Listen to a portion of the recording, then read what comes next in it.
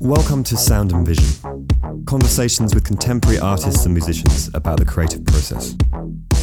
Here's the host of Sound and Vision, Brian Alfred. Sound and Vision is sponsored by Golden Artist Colors. Manufactured in upstate New York, an employee-owned company, Golden makes the best acrylics, oil paints, and watercolors that you can buy. You can find them in your local art store, or you can find them online at goldenpaints.com. Jordan Nassar earned his BA at Middlebury College in 2007. An artist born in New York, New York, his work has been featured in solo and group exhibitions globally at institutions including the Whitney Museum of American Art, Brick in Brooklyn, the Museum of Arts and Design in New York, Abrams Art Center in New York, the Katona Museum of Art in Katona, New York, Anat Ebgi in Los Angeles, Evelyn Yard in London, Exile Gallery in Berlin, and The Third Line in Dubai. Jordan was the subject of 2 institutional solo presentations in 2019, Jordan Nassar Between Sky and Earth at Art at Bainbridge at Princeton University Art Museum, and The Sea Beneath Our Eyes at the Center for Contemporary Art in Tel Aviv. Jordan's work is currently on view at the exhibition Making, Knowing, Craft and Art, 1950 to 2019 at the Whitney Museum of American Art. We Do Not Dream Alone in New York at the Asia Society Triennial, and his current show at James Cohen Gallery on the Lower East Side entitled I Cut the Sky in Two, which is on view until November 21st. He has a solo exhibition at KMAC Museum in Louisville, Kentucky that opens this winter. Jordan and I spoke about growing up in New York City, traveling and its impact on work, his new glass pieces, Arab music, early Fiona Apple, and much more. Here's our conversation.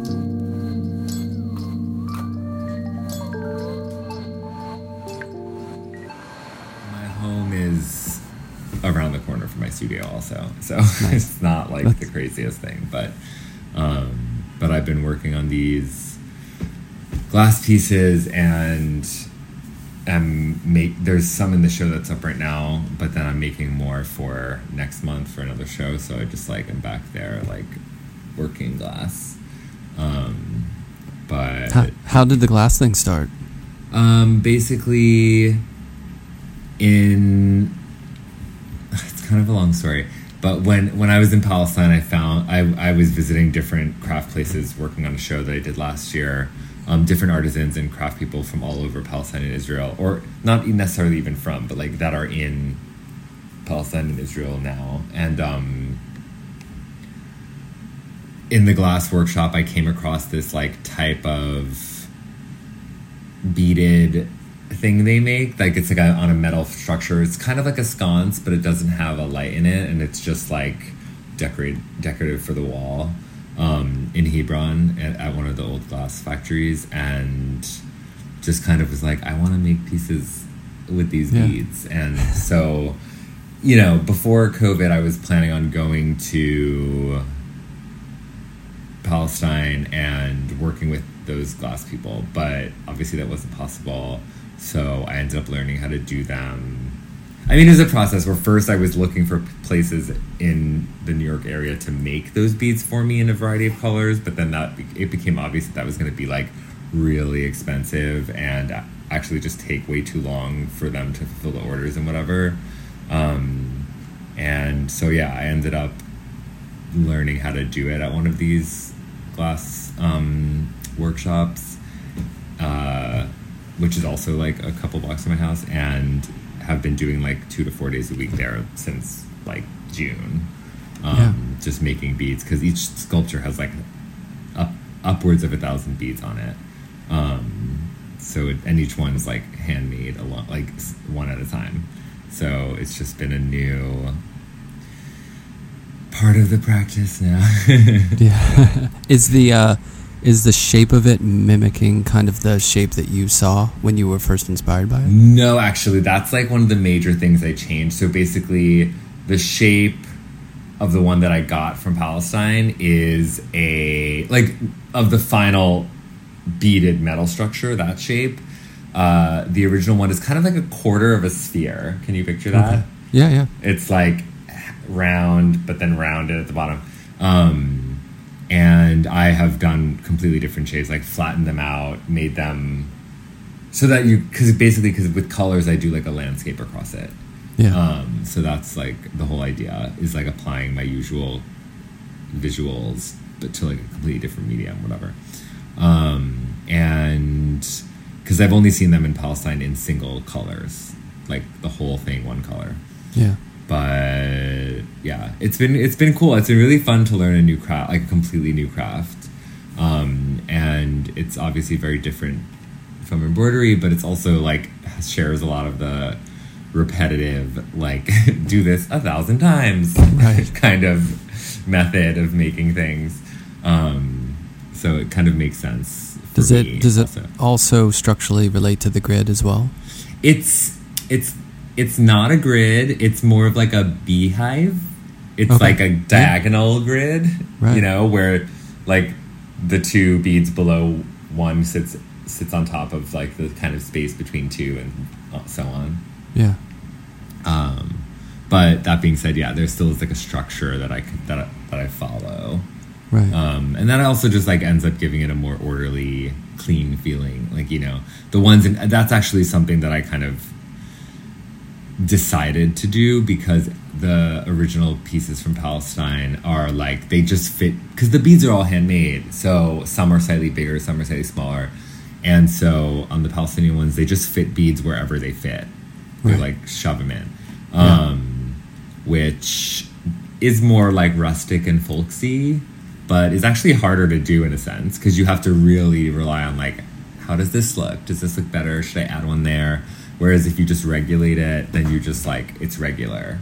Yeah. And having a plan makes things go a little smoother. It's just a little easier. And then also just for the planning, because, I don't want to make more beads than I need for any one part of a piece. So if I have a grid type thing where I know exactly how many beads is going to be on the piece in the end, and then I can sketch on it for like my composition and break it up into like different color blocks, and then count how many beads are in each color block, and then decide on the colors I want, and then have my to-do list at the glass studio. Like, I need 98 blue and 73 green, and you know what I mean? So it's like, all that comes from like having a plan and not just going at it. Like the first one I made, because it was like I needed to figure out this whole process, I did just like make a bunch of beads over like a month, and then sit down with a metal structure and be like, what should I put on it? But then it's very like, you'll look at a section and be like, do I have enough beads for how much I want to do here? Like, it was too stressful for me, and especially with the sky, because the sky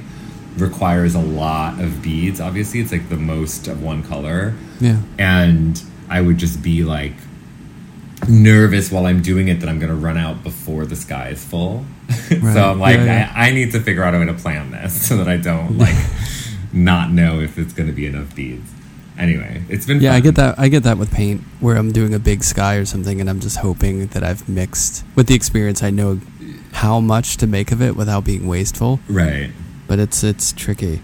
Yeah, I mean, it's this. I mean, again, it's like the weight. Like, obviously, it's good to like have the wasteful mind, like not want to be wasteful. But like, if I have 5 beads too little, I have to like go to the glass studio, like make them each one by one, let them sit in the annealer overnight. Like, it's just kind of like such a process to make a couple more. Like, you can't, it's like a nightmare. You can't do that. Also, because if that happens multiple times in one piece, where it's like, last week I needed more yellow, and then today I realized I need more orange, and I'm like, oh, I have to, it's just like a whole thing. Because also the process of putting the glassworks together is a whole thing, where you get this copper wire, because the beads are like, they're kind of like they almost look like a marble or something. Like, they're just like a round bead. They don't have a hole, and then they have a little waist behind it, and then a little like butt, like other smaller round part. And so you wrap a wire around the skinny waist and attach it to the metal frame with the wire. And so, you know, you have to kind of process, like you get all this copper wire, and then you have to cut it down into like thousands of little kind of 3-inch pieces. And so that takes way too long, and it's very boring.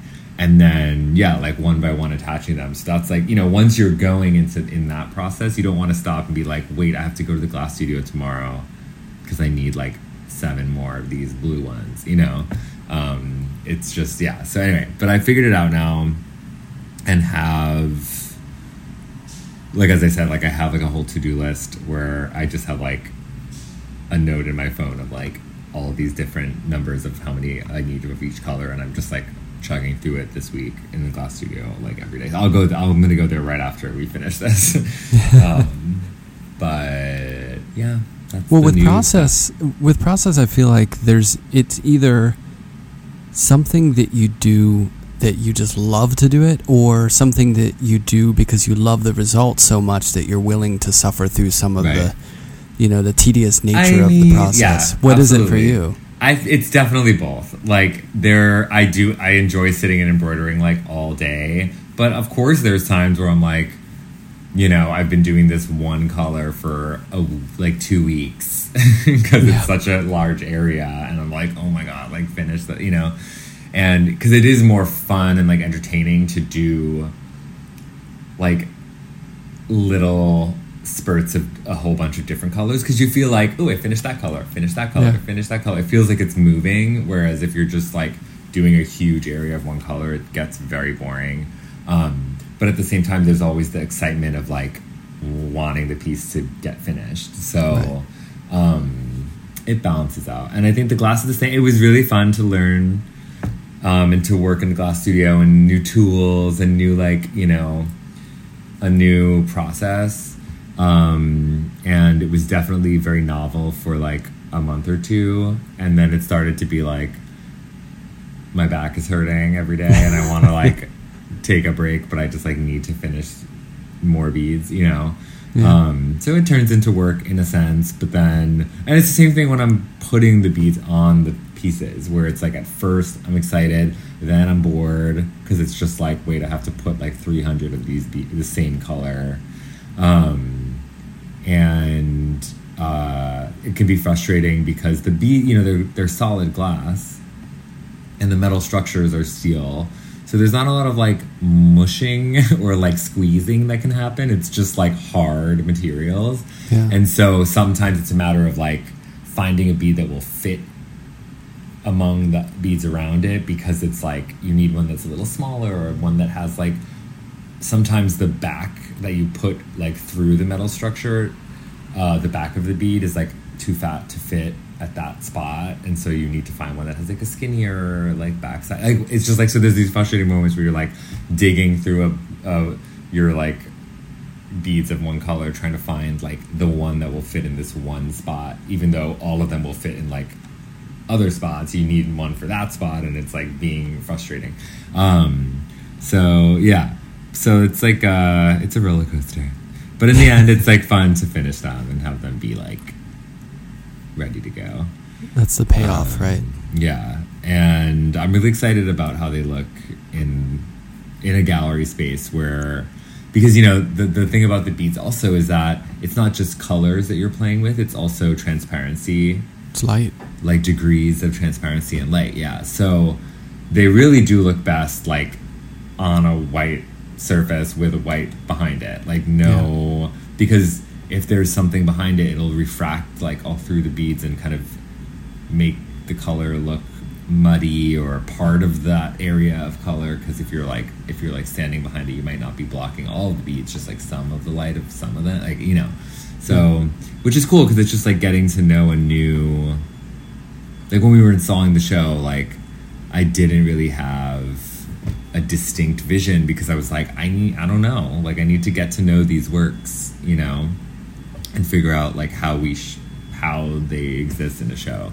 But yeah, I mean, and that's the other thing about the beats that was kind of a roller coaster this summer was like, I was spending months making beads before I was able to like actually complete one of the sculptures. And so it was this mystery of like, is this even gonna look good or like work?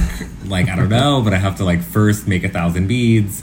So it was very nerve-wracking up until I started to be able to like actually execute some of them and be like, and I feel like the gallery was also very like, they were very supportive, but I was like, I'm gonna learn how to make the beads because it's like too crazy to try to get someone else to make them. And they were like, okay, like good luck. You know what I mean? Like they were just like totally. Kind of crazy. Is this gonna work? Yeah. And I just, and you know, the whole time talking about the show is like, and then there's these 5 sculptures and they're like, they don't exist. Like, what are you talking about? Right. So it was very like stressful to be like, this better work. Like these better look good. And just not being able to like get that answer. You have to like, I'll find out in 2 months from now when I actually can finish a large one. Right. You know? Yeah. And in the meantime have to work on it like every day. Right. Having to wait for things like that is stressful, you know. It's like it's exciting a lot of the time, but when it's like, it was my first show in New York at this gallery at James Cohan Gallery that I've been represented by for a year, but have never had a show. Mm-hmm. And so there was just like that pressure of like, I want the show to be like amazing and really make them happy that they decided to take me on, you know? So it was like that totally. Kind of pressure where it was like, and I still kind of like, you know, it remains to be seen like like what people think of these glass sculptures in terms of like whatever, like critics and art and collectors and like whatever, you know. I mean, I think that I really like them. I think there's been some good response, but like, you know, it's hard to introduce, you know. I've been working with embroidery only for years, and that's what people know is my work, and so like to add a completely different medium is just like, I'm curious to see how it goes. And you know, but that being said, there's also like, I think it's just a matter of tapping into like there are people who are really into glass work by artists, you know, the same way that like there are people who like only collect works on paper or something, where there's like people who are in these little like niche and so I guess part of it is also just like getting tapped into the like glass world, right? You know, definitely. A little bit, which hopefully will continue to happen. But I've already on Instagram, because I've been like posting even just like stories of me working in the glass studio and stuff. Like I've made like new artist friends on Instagram who work with glass, who are kind of like welcoming me into the glass working people. Isn't it funny, you know? those kind of silos and how they each have like their own kind of crowd? Well, I have a few like textile working people that are friends of mine that are artists that I've met because like they weave and I embroider and we kind of like respect each other's stuff, you know. There's definitely those little communities that pop up, and it's great. It's really fun about it. Yeah, it feels good to cross over to that when you feel like there's a new kind of community of people looking at your work that might not normally, just because of that medium. Right. You kind of wish it would bleed over anyways, but I mean, animation's a big part of my work, but I do it in a total like self-taught. It has nothing to do with like you know, that world necessarily, but when I put stuff out and people from motion graphics get into it, it's cool that there's a whole other like world of people who are into it, you know. And you know, you get that on the larger scale, you get that with like craft people, which is kind of, I think, more who I am rather than a textile person. Like I just happen to have been doing a textile for the past like 10 years, but now that I have the opportunity to expand that, because I have a venue for that and I have support from galleries and whatever, it's very quickly I'm like, I want to do this like wood carving, and I want to do this glass, and I want to do this like basket weaving, I want to do this like, you know what I mean? It's like all the craft. It's really, I enjoy doing like crafts, and am open to many of them. And it's just, you know, for me as an artist, it becomes more a question of like, which ones do I find like conceptual, like content to play with and like work with, as make it like art and not just a craft, you know? Yeah. So like, I mean, personally, for example, like I have woven before, I have a loom, but I never thought of something to make as artwork with a loom.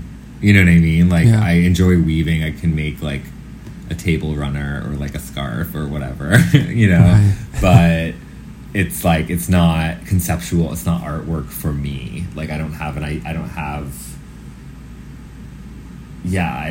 found a way to make it like turn it into artwork, visual art, and not just like a craft, which is fine. Like some craft, same as like crocheting. Like I've been crocheting since I was, I don't know, maybe in my late teens, early 20s, whatever. But I just make like pillows for fun, or like baby blankets for friends that like are having a baby. Like, and that's fine. It doesn't have to be art. It's just like I still, you know.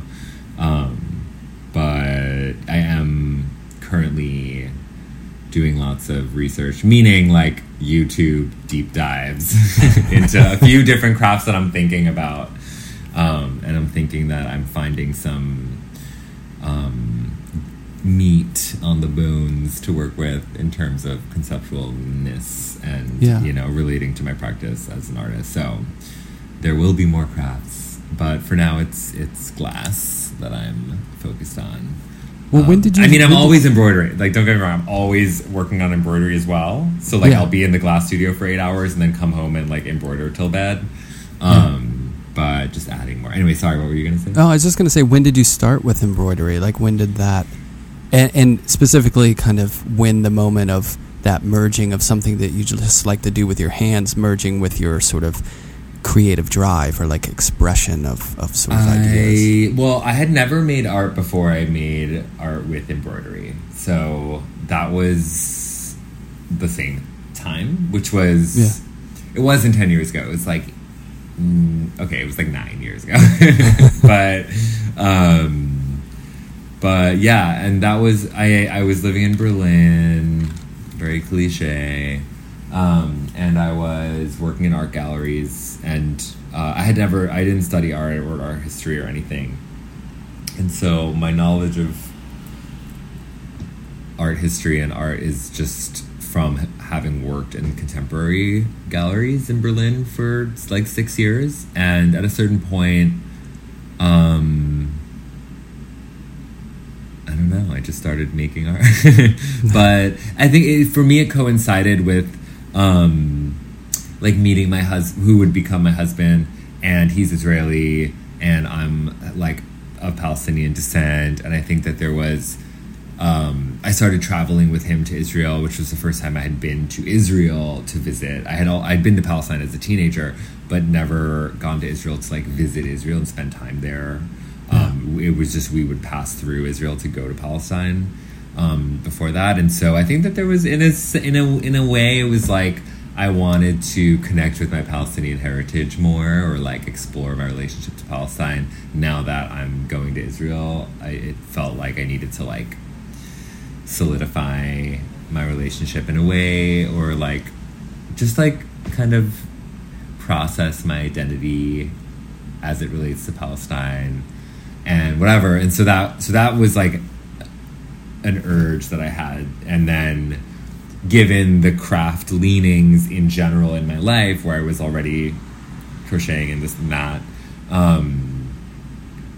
in thinking of, I don't know, it just dawned on me to like try out this Palestinian embroidery, which is so emblematic of Palestinian culture and like is in every Palestinian household and most like Arab households, I would say, especially like outside of the Middle East. But so it was just a very obvious like visual cue that like is Palestine in a way, is Palestinian culture, and seemed up my alley because it was textile stuff that I like doing, and it was also actually one thing that I think I often forget to mention is that it's very accessible. It's like you just get a needle and thread and some fabric. Like it's not, you don't have to learn, like I've never painted or anything in my life, but like, you know, you have to learn how to like use paint, like especially oil, like turpentine, like all this. It's like a whole thing. Yeah.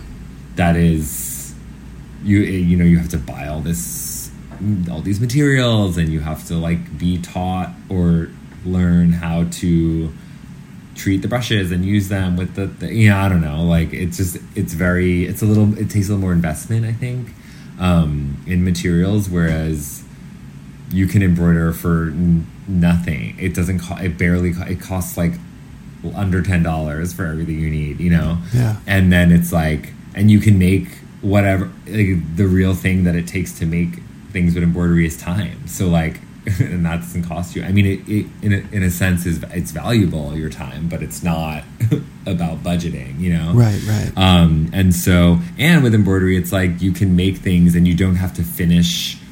Meaning, like, I present my embroideries as paintings where I stretch them on a canvas and I frame them. So there is some production cost in that side of it. But for the first few years as an artist, you don't have to stretch them. You can just hang them on the wall or like plan on stretching them when you have a reason to, but you can keep making stuff without it having those costs. Yeah. And I think that was a big element as well, is like, I can just like experiment with this without, it's very low stakes to experiment with embroidery, Right. And so I think that's what I love about, that's, a lot of crafts are like that, actually. Like, crafts are not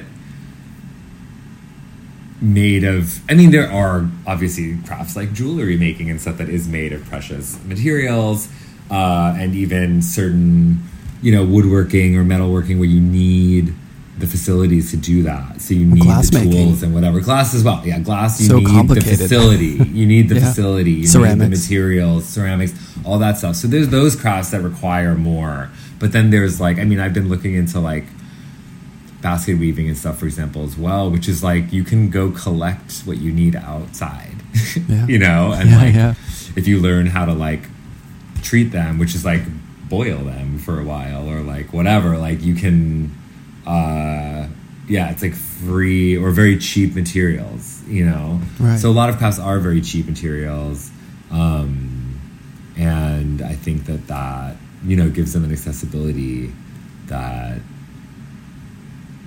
not every art medium has. I think painting is relatively accessible. You could get cheap like watercolor if you like really want to paint. You can paint for cheap, right? Right. Yeah.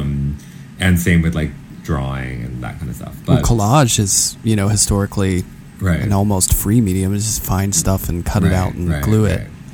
I have colleagues who are working on sustainable studio where they're using dyes of flowers and different, natural materials to create pigments to make work with, which is pretty cool. That's cool. The only concern I have with that, and it's because I've been thinking about it with basket stuff, but like natural dyes are not as archival. Oh, definitely, yeah. And so, or like are not archival. And so that's where like the contemporary art world and craft meet, where you're like, I could do this in a very traditional way and do natural dyes and collect natural materials myself, but like, what does that look like in 100 years or like 200? You know what I mean? Like, what is that gonna, how is that gonna keep? And so I've also been toying with like, what if I got like a synthetic basket fill? So like not what you see, but what's inside that you wrap the reeds around. Yeah.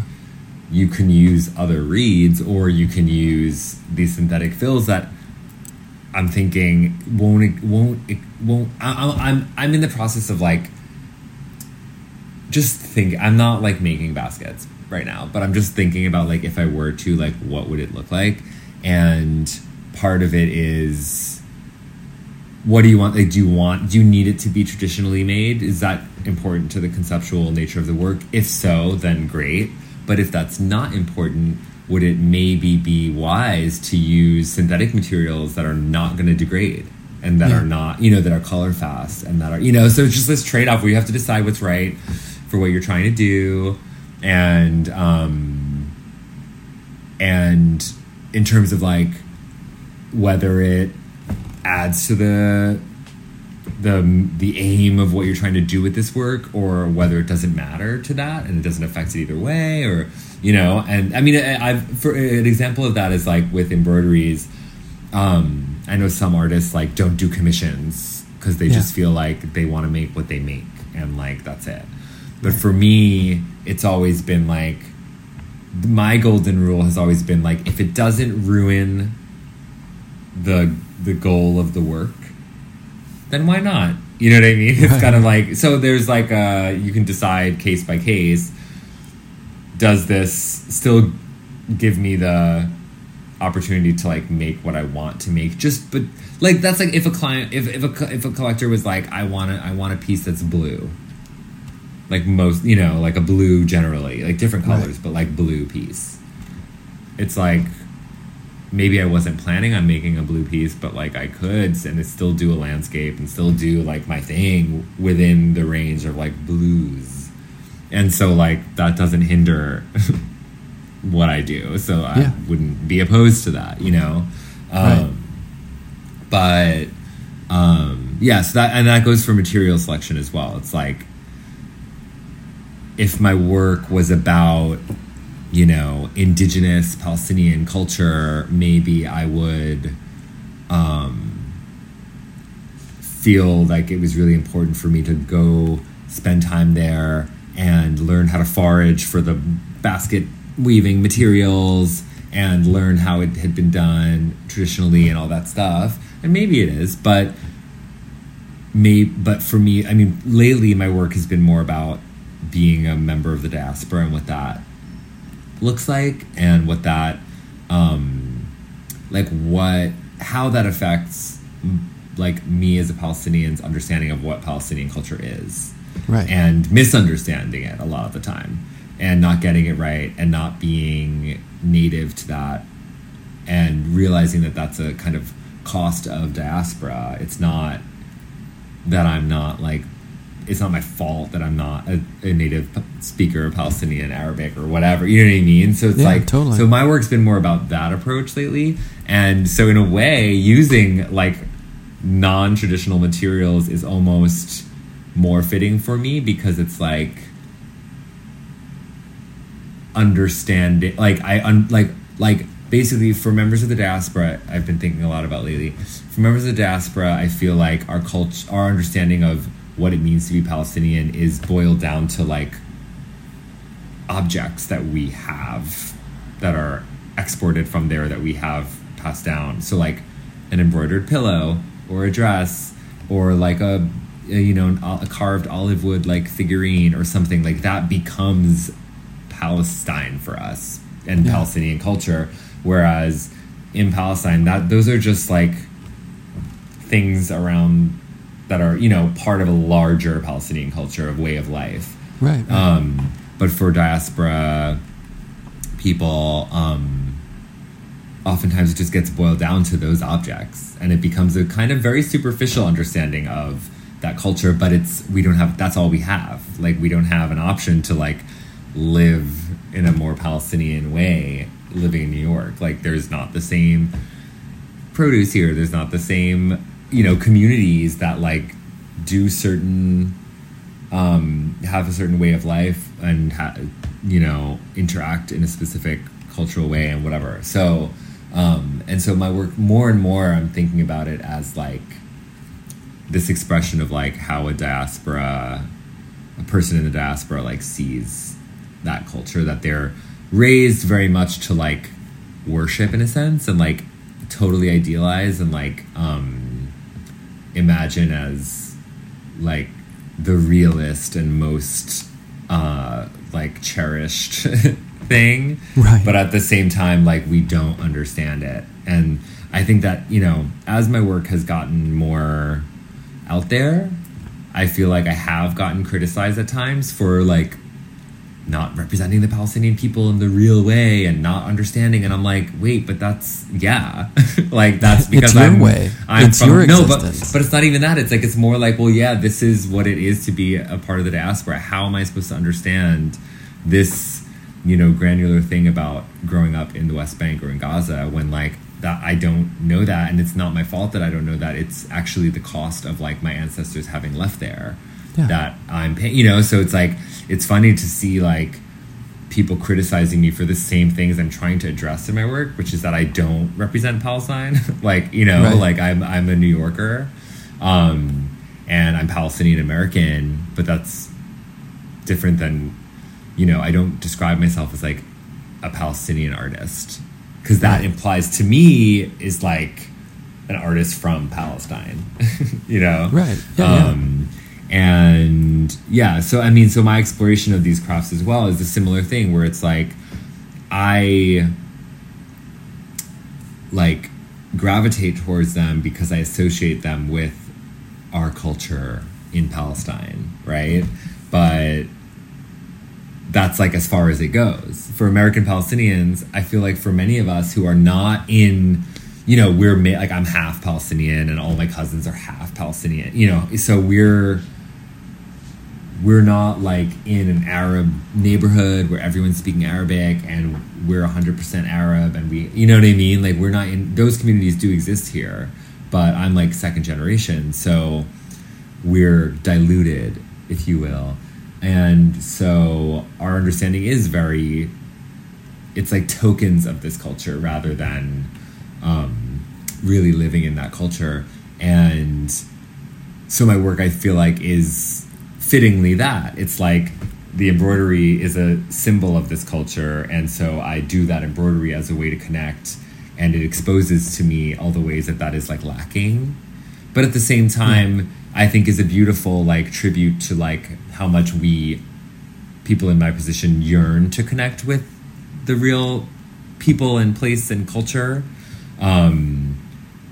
And so I don't know, as I said, I just feel like it's ironic to be criticized for that when like literally the work is all about that dissonance and that like yearning and struggling to connect and to be accepted in a sense. And it's funny how that doesn't happen in music so much. Like if you think about, you know, African Americans and the kind of music that relates back to African percussion or things from you would never, or I don't know, maybe I'm unaware of it, but you wouldn't think that people in Africa are like, well, that's kind of not real African music. Right. I mean, I think it happens. Yeah, but I think it comes back as an influence. Right. If you look like Fela Kuti, I mean, he was influenced by James Brown, you know, so it's kind of like a celebration of how things change in different cultures and different ways. I mean, that's the other thing, is that nothing is in a vacuum, including like, you know, my work, for me personally, as I described, like has this function of, in my mind, connecting me with Palestine and doing something Palestinian. But then women who do this embroidery in Palestine see my work and appreciate it. And, you know, some of the women that I work with, because I do these collaborative pieces with them, you know, they become influenced by color choices that I had made in my works and stuff like that. And like, ironically, it's like the work is about how I don't, like, I'm not from there and I don't fit in, and it's all about this like, you know, idealization of this place that is kind of mythological at a point. But at the same time, it has brought me to like real interaction and relationships with people there, and has made me in a sense a part of their embroidering community, you know? So it's kind of like, you know, it's doing that. So on the one hand, it's a way for me to like process these things, and on the other hand, it's actually doing what I wanted, which is like bringing me to Palestine and bringing me into connecting into with the community roots, right? there. Yeah. So it's interesting when in thinking about too, I mean, as mixing or generations sort of happen, that distance becomes further and the culture that you're within becomes more ingrained in the daily life. Like in the community I'm in, there's a large Italian American community, and I have friends who are Italian, you know, and they come and they're like, oh my God, that's so different. But they're so waving the flag and like super Italian, but it's such a different kind of Italian culture than what we have. Or like when people mix, like myself, like I'm so mixed that I have no cultural like connection. Like I don't like, it's a lot of European stuff and little Native American. It's like a mix of all this stuff, and I have no cultural relationship, so I'm just American, you know what I mean? It's Right. almost like I've separated so far from it that I don't even yearn to like think like, oh, if I could connect to this or that, you know what I mean? It's an interesting, Well, it's almost like the closer you are to the separation of the culture and generations and stuff, is the more that desire is to sort of, or the pool seems to be right, because you're to that culture. I mean, I'm half half Palestinian and half Polish, so both of those things are like a large portion of my, you know, background. I don't have like 20, I'm like 5% this, 10% that, like, it doesn't, like, that's not, you know, that, then it would be like, how do you choose one to decide to be attached to, you know? Right.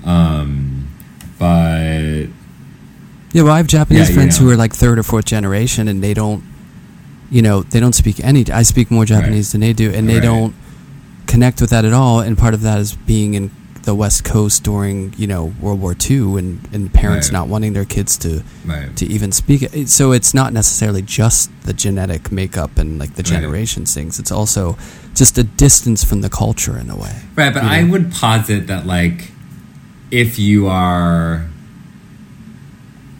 like largely from one like background, it's because, you know, I think that in a position like you described for yourself, where you're very mixed, it's more like, what would I attach to? Exactly. You know, whereas but if someone is like 100% Japanese American, but they're like fourth generation, so they don't speak the language, they're not connected to it, but at the same time you can't deny they know their heritage, like, you know what I mean? Like, it's like so it's a different like situation. Genetic test or something. It's I can't deny that I'm from that. Right, like, it's a different situation than someone like you. Like, there are different ways to arrive at, like, just considering yourself American. Right. And one of them involves, like, and they're allowed to do that. Like, you don't have to like go back to the culture of your ancestry if you don't want to or whatever. But, like, you know, you're Japanese American if you're like 100% Japanese American. You know what I mean? There's that. Whereas you are like so mixed that, like, if you had to describe yourself with one descriptor, it would have to be American, because there's not enough of one like larger background chunk that you can, you know, identify with it. So, but the big question is, are you 100% New Yorker? For sure. But it's, you know, and that's the whole thing. I mean, quickly, it's like, it's more like, for me, a big part of like why I feel this way about Palestine is because that's how I was raised. Like, my father really ingrained in us that we're Palestinian, even though, you know, we're half. But he's 100%, and he was very attached to that, and he's very passionate about the Palestinian cause and freedom for Palestinians. And so he made sure that we were like very proud to be Palestinian, and we like just, you know, identify as Palestinian. And so that, you know, that's just my case. You know, not everyone has that kind of influence.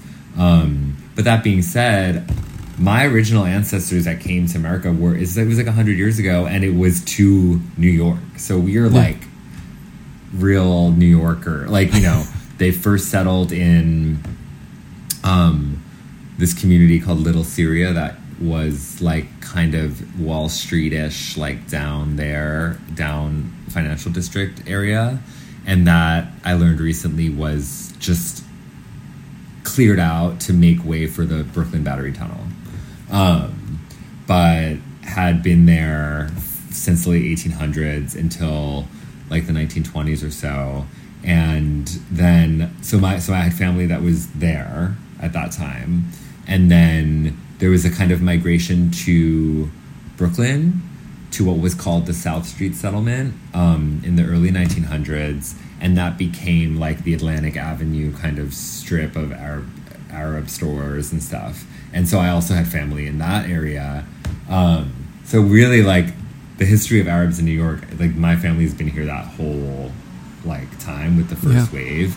And so yeah, in a lot of ways, it's like we're very New Yorkers. And similarly, like, I have two brothers, and I'm the only one who goes. And like, since I was a little kid, like, I was the only one of the brothers who asked for Arabic lessons. So like, when I was 10 years old, I like learned how to read and write and stuff. Mm-hmm. And we had been spoken to in Arabic when we were really little by my grandparents. So it was there was a familiarity I felt like for me. And then, as I said, by the time I was like 10, I wanted to learn. So I got a tutor and didn't really become like conversational at that age, but learned how to read and write at that age, which I think was very like pivotal. Yeah. But my two brothers like never had that interest and like don't, you know. So it's like it's not even a family thing. It's just like a personality thing within the family. Like I very much am like my father in that sense, where I it's important to me to connect to Palestine and like to go there and to speak language and to like I don't know, like how exist there, right? And yeah, so but yeah, the one thing we do all have in common is that we're New Yorkers. Well, it's a very specific. I mean, I wasn't born and raised in New York, but my son is, and I can just tell that. It's just a very specific way of growing up. It's so different than so many other places. It also depends on where you're growing up in New York. Because, like, I grew up uptown in Manhattan, and, like, we didn't go downtown. Like, we didn't leave, like, a maybe 30-block, like, north and south section of the city. Yeah. And until I was a teenager, like it is more sheltered in some ways than people imagine. You know, you're not like a 3-year-old going everywhere. You know, like you go to the park nearest your house every day. You know, that's about it. You know, and then your school. Like I went to public school, and school was in the neighborhood, and like you just don't. You know, it was really like I remember like being in high school.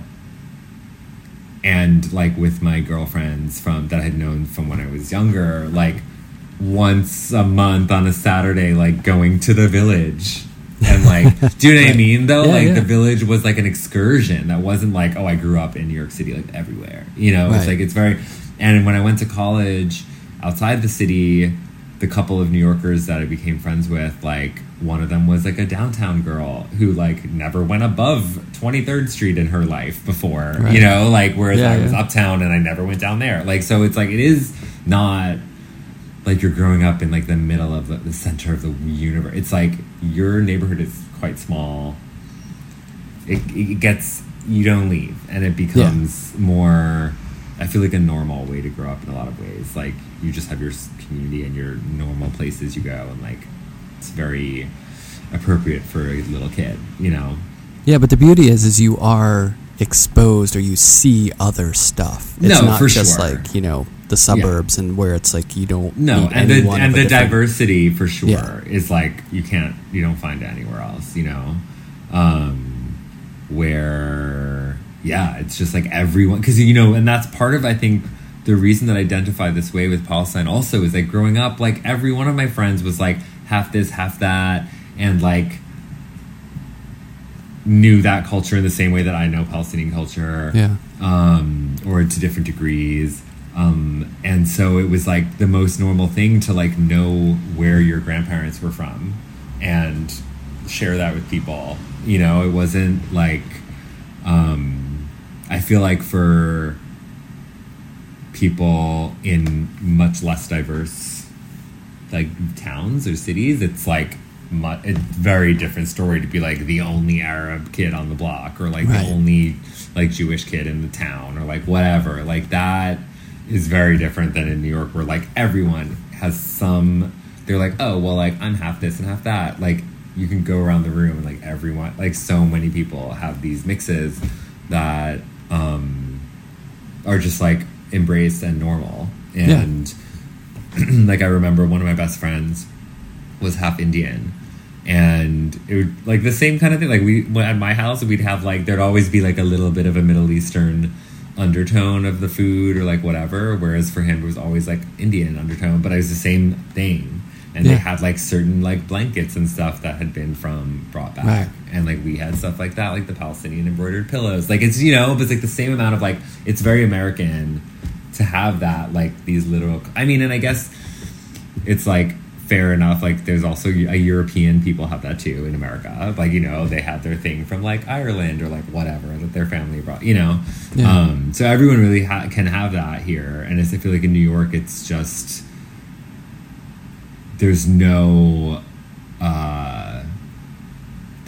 urge to like homogenize, right? Which I feel like there is maybe in a lot of suburbs and like smaller towns. Yeah, like the one Palestinian kid in the suburbs where there's no, like, with little diversity, if any kid goes over to that kid's house, they're going to be like, oh, this is weird. Like, right.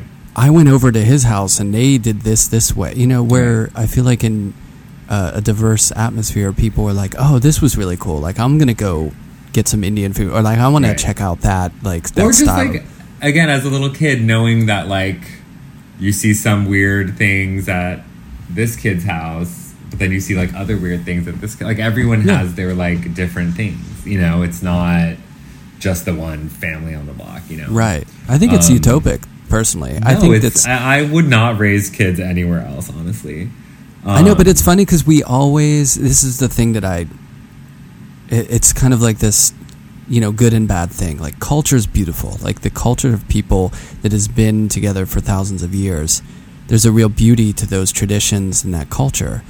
But it's also when things get homogenized like that, it can cause sort of, you know, xenophobia or, you know, this is better than something else. And I feel like there's something really great about when everything sort of mixes and kind of gets, like, it's not a big deal, otherness in a way. Yeah. You still celebrate it and still celebrate the culture and what's beautiful about it, but it's also kind of, there's an openness and it's not just...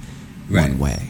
Yeah, I think that it, you know, to a certain extent, because if you keep, if it's like, if everyone, in a funny way, it's like if everyone ends up in like how you described yourself, where like you don't really have any attachment to any like historical culture of your family because you're just like so mixed. I feel like that is, if everyone was like that, it would be a shame. You know what I mean? Right. Just because it's like you do want people to know the specific, more detailed traditions of different things and like keep passing those down, which is why again I loved growing up in New York because everyone has those cultures and they like share them with each other, and so you're exposed to them, but like you have yours and your neighbor has theirs, and like so the whole community has like lots of them, you know. It requires people to still be individual, but I don't know, I just also think just literally just the diversity walking down the street I think is important for like kids to see and stuff like that. And in school, like where like in my high school, like straight up English as an only language American was like the minority. Yeah, totally. You know, like, and it's not just about like physical like different skin tones. It's like Albanians and Polish people and Russian people and this and that, you know, like within the what would you describe as like the white population of the school was actually like all immigrants from all over the place, you know? Right. So it's like, and that's a normal public school in the city. And so it's like, you know, not to mention all the, you know, people from everywhere in the world, but like I like literally learned how to like write my name in like Gujarati from a friend in high school, and then like this other friend was from Bangladesh, and then one was from Poland, and one was, you know what I mean? It's like that's normal, and that's where I want kids to grow up. You know what I mean? Totally, like, yeah. I mean, that's one of the reasons I'm still here. Yeah, and nothing drives me crazier. Nothing drives me crazier than people moving to New York in like their teens or 20s, like before or after college, and like killing themselves to survive here.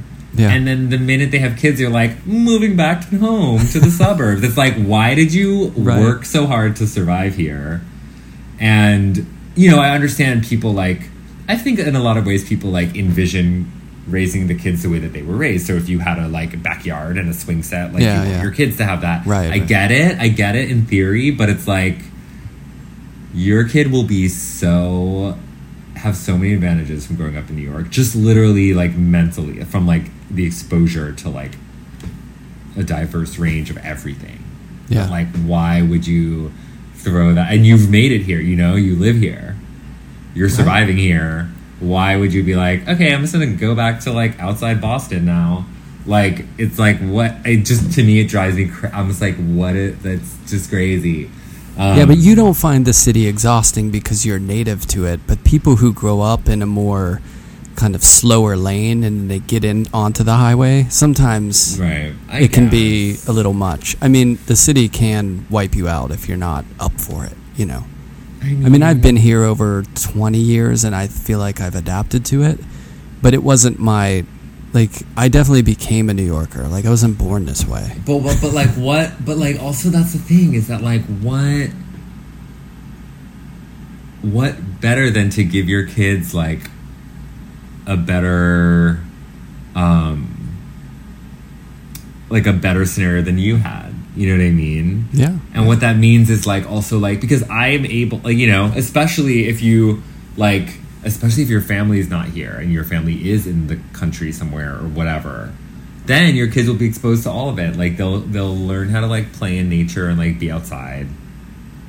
But then they also are able to function in a city like this and, you know, on top of that are not, like, small-minded, whatever. You know what I mean? They're just exposed to more. I just think it's a waste of all the effort of being, like, struggling in your 20s to live here if you're like, okay, bye. Well, since COVID, there's been, like, a lot of people splitting. And it's not just because... No, well, but that's different. That's like, if you lose your job, your income, that, like, it's not judging that. Oh, yeah, totally. Yeah, no, I'm just saying it's interesting as a phenomenon of, like, right. all these city people now starting to go out into the upstates and now in the, right. you know, in the different places. I mean, I wanted to do that too in a lot of ways, just because it's, like, less densely populated and so it's, like, less stressful, you know? Yeah. That I don't think that has far more to do with pandemic than, like, New York. Definitely. But I mean, for us, it's like even doing that though is, like, kind of impossible because me and my husband's, our studios are both here. Yeah, and it's just like it's too much. We just can't move everything. It's like right. It's just like we just got to stick it out, which is fine. God, moving is exhausting, isn't it? It's such it's a big thing. Yeah, I mean, especially as I said, like, having built out these, like, very customized studios with everything we need and, like, whatever, it's like I'm not leaving that. Like, I'm not going anywhere. Right. But yeah, I don't know. At the same time, I mean, it's funny because I love New York, but it's like I don't, like, passionately love New York.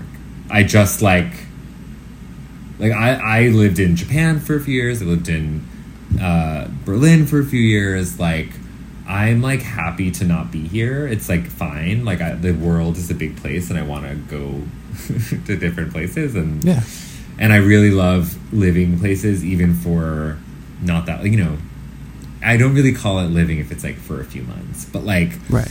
you know, even that, like, I think it's really great to get to know a place by, like, having a daily life there a little bit beyond, like, a visit.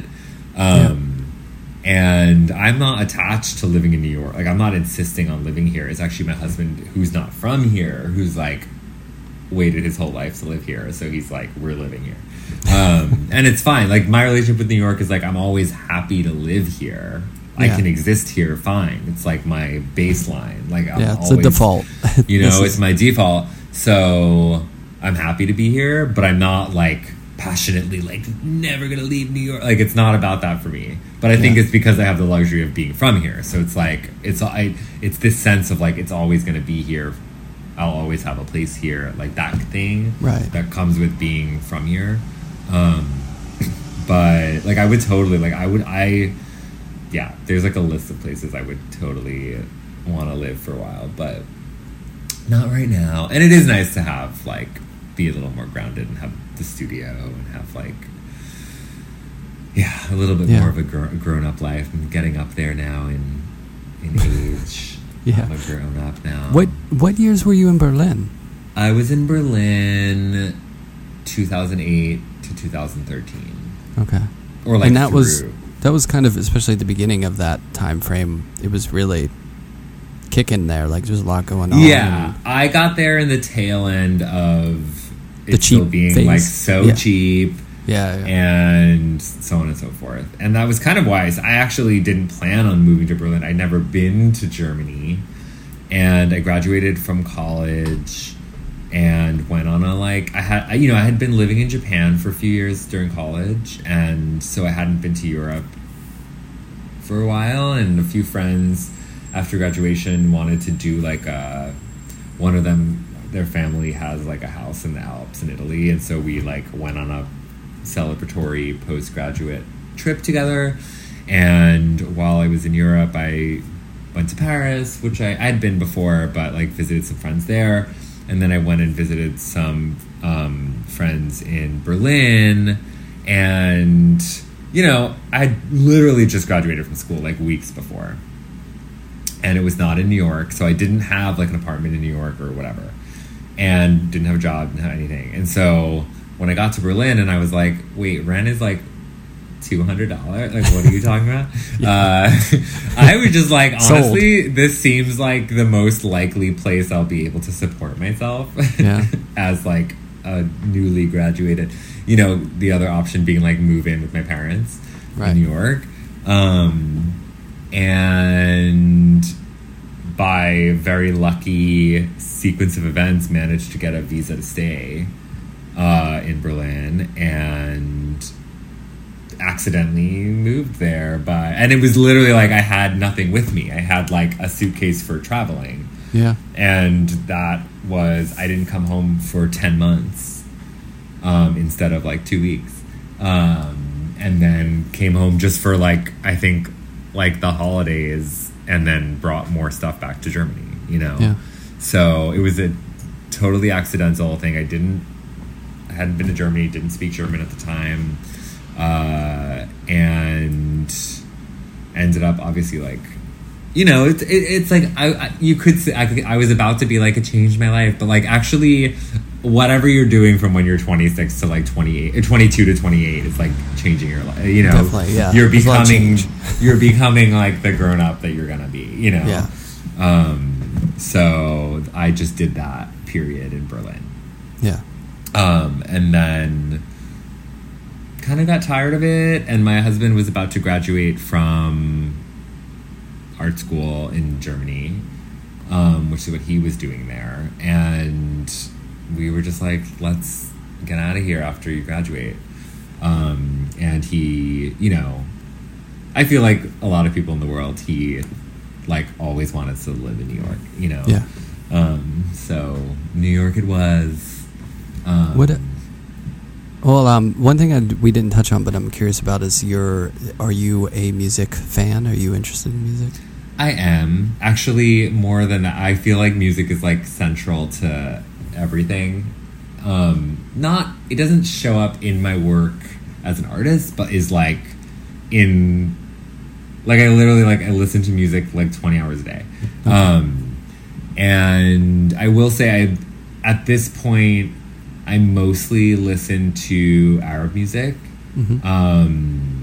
But I grew up playing classical piano, so I do love classical music, especially piano music. I ran the radio station in college, and was at that point was very indie, blah blah. New music, quote unquote. Yeah, but it was a very specific early 2000s you know what I'm talking about. Post rock stuff? College radio in the year 2003. I don't know. It was I don't know. I mean, my taste was always a little bit on the side of I guess when I was really young, here's my musical life story. I was raised on the Grateful Dead. Okay. In the car when I was a 4-year-old, and I would sing along.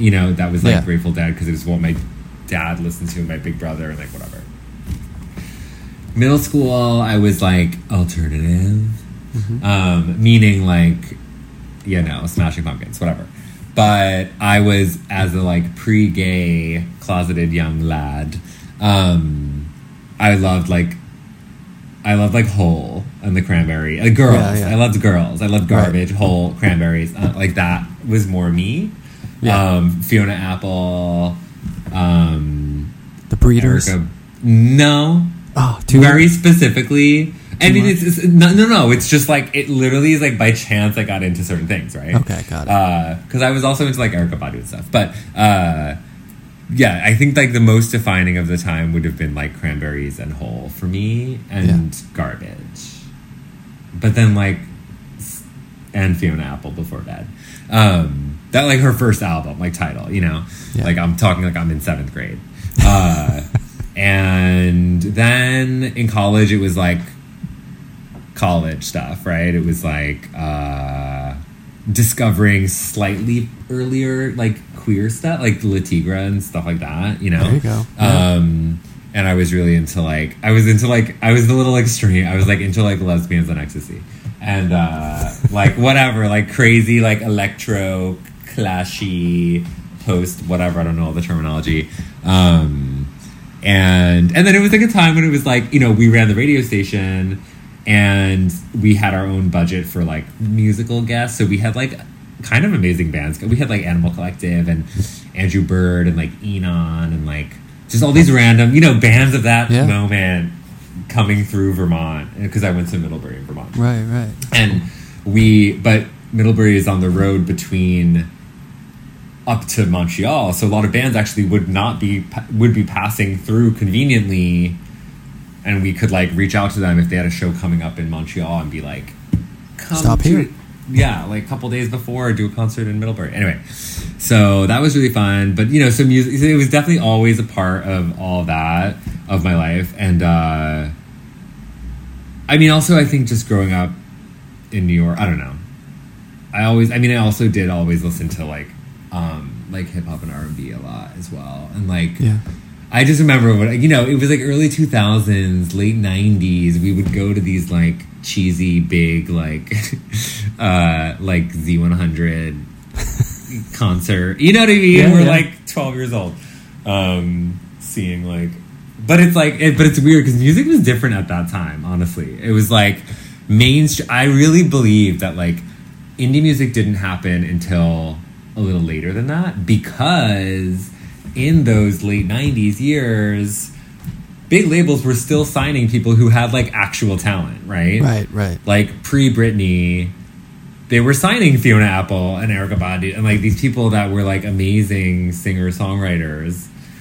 And they stopped that when it was like, oh, we want Backstreet Boys now, you know? Right. Yeah. And so there was a time where like those Z100 concerts were really actually a mix of like trashy and amazing, like songwriter and like amazing like Lollapalooza was you know? like that. You know, it was, they had great acts on there. They had some big acts, but they also would have like small indie bands that were great. But it was also that like the notion of indie didn't exist yet. It was just like some bands were like singing and dancing, and some were like musicians, and they were all on Z100. You know what I mean? It was a time where like early Britney, and then you know, whereas now that like, and then I feel like when I in the early 2000s and late mid 2000s, it was like those bands weren't getting signed anymore because they weren't flashy like J-Lo.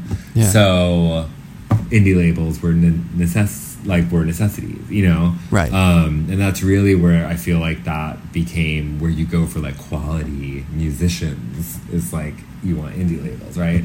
And I think actually I will say in college my favorite band of all was like Deer Huff.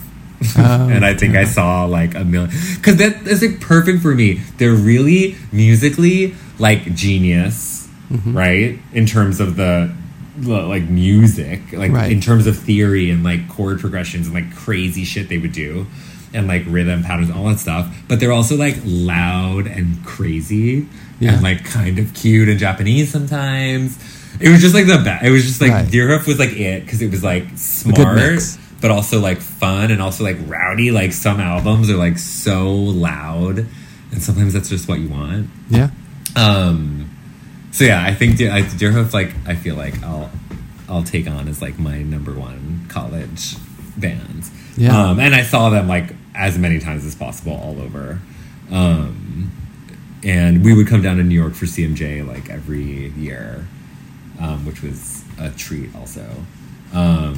Live music. Remember live music? I know, right? Well, actually, you know, by the time I was in my mid-20s, I'd say, I was kind of over it. Like, I just started to have this sense of, like, whenever I would go to, like, a concert, I would always like kind of want it to be over already and have happened and been fun, but like also want it to end like now. I don't know. I just like started to like not have the patience. Though I feel like I did see, I mean, over those years in CMJ, we saw some like iconic, like we saw The Rapture and like LCD Sounds, like whatever, like all those like really major. We saw, I will never forget, I saw Arcade Fire, which I was not the hugest fan of, but it was like in CMJ we would have the like ticket, the open ticket, the pass, where you just like show out,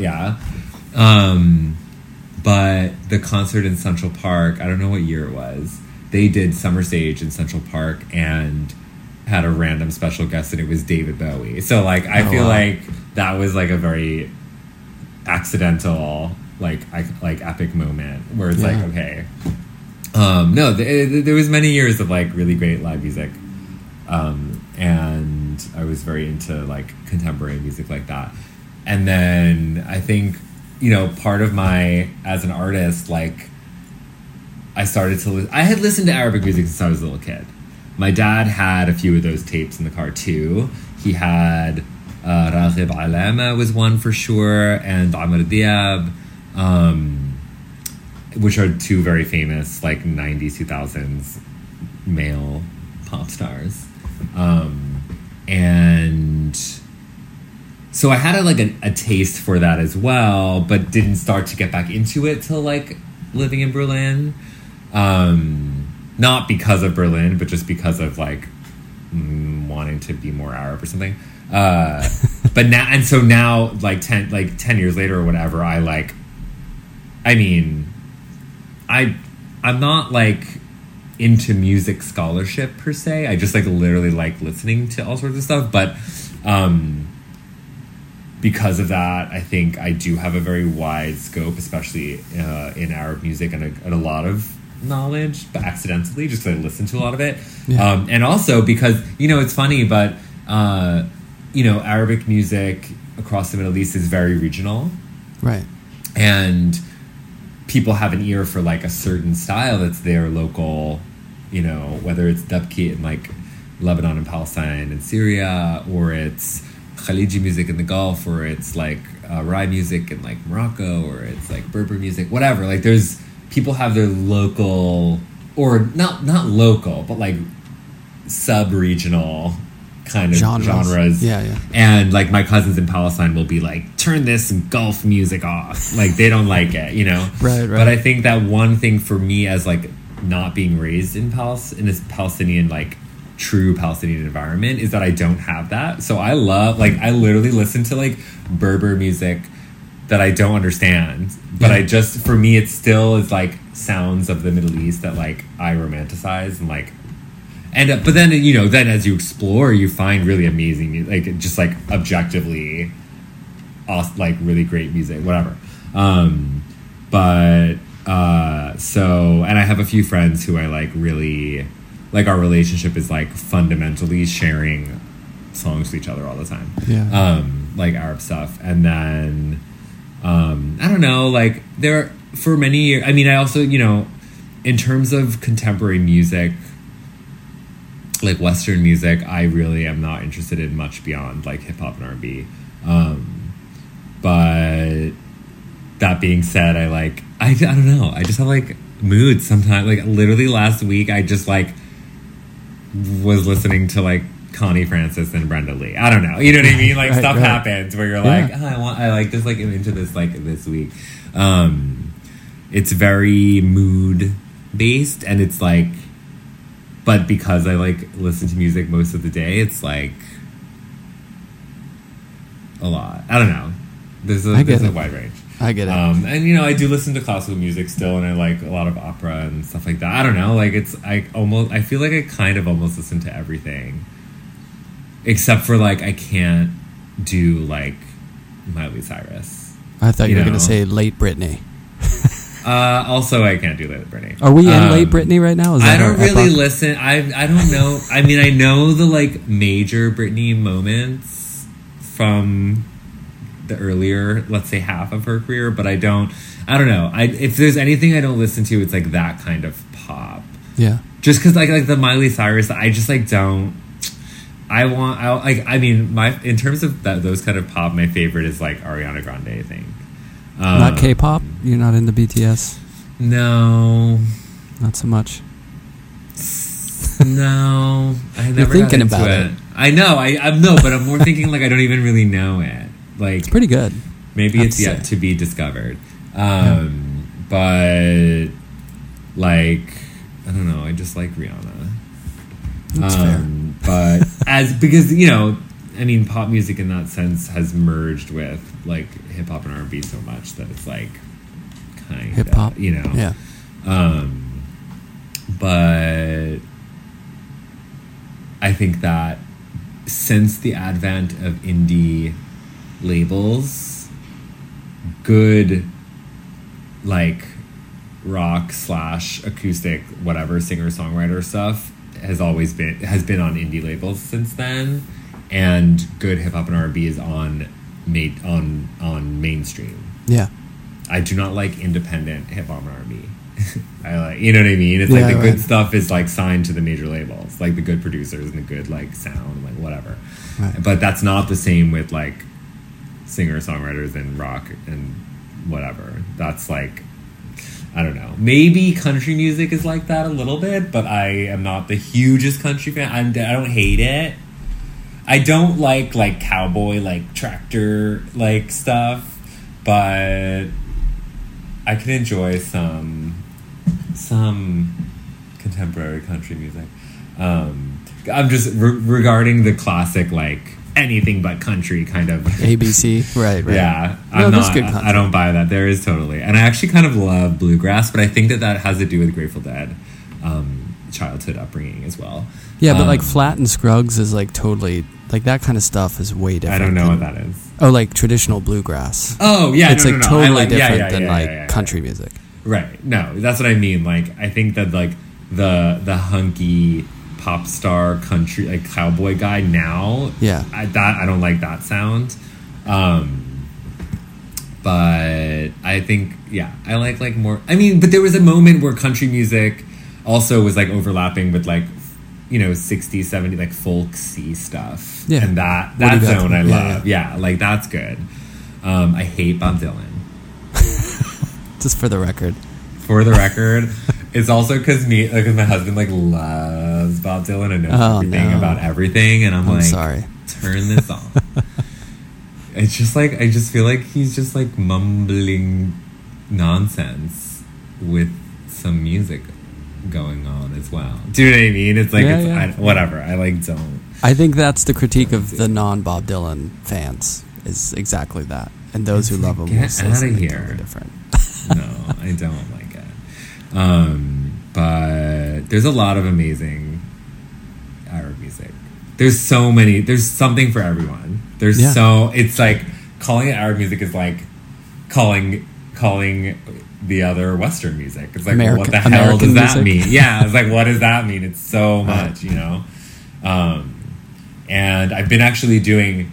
A friend of mine has a cassette tape, like bootleg cassette label, where she makes mixes, but also has friends and artists and whatever like make our own that she publishes, and it's literally mixtapes. It's like totally bootleg, unlicensed like use of these songs, but it's like her reach is very niche. It's like she makes 50 copies of this tape. It's not she's not going to be sued, but she asked me a few years ago to make an Arabic music tape, and I was like, that's nonsense. I need to make like a bunch of them that are different genres. And so I feel like I've made like 8 or 9 or 10 of them with her, that are kind of like, the idea is like, because her audience is like kids in New York and LA, my approach has been like introductions to different genres of Arabic music. Yeah. And you get to make like the J card design and the tape sticker design, all this stuff. So it's like fun visual. But yeah, so that's been my involvement in like something musical. Right, totally. And I like to DJ in the deciding what everyone listens to at any moment, but I don't actually like know how to DJ. But that doesn't mean I don't do it sometimes, and it's fun. Like I have two friends that I've DJed with a few times who are both, one of them's from Morocco, one of them's from the Emirates. And we do a lot of like mix in Arabic music with like other fun songs, like whatever. And we do parties sometimes. Nice. But really bad, like there's no mixing. It's like a playlist, like a Just auto fade. Right. Like, so, you know. You're not matching beats. No, we're not doing that, no. But yeah. No, music is a big part of my life. Yeah. Well, what do you have coming up as far as like art stuff? Do you want to tell people about what you have? Today is the last day.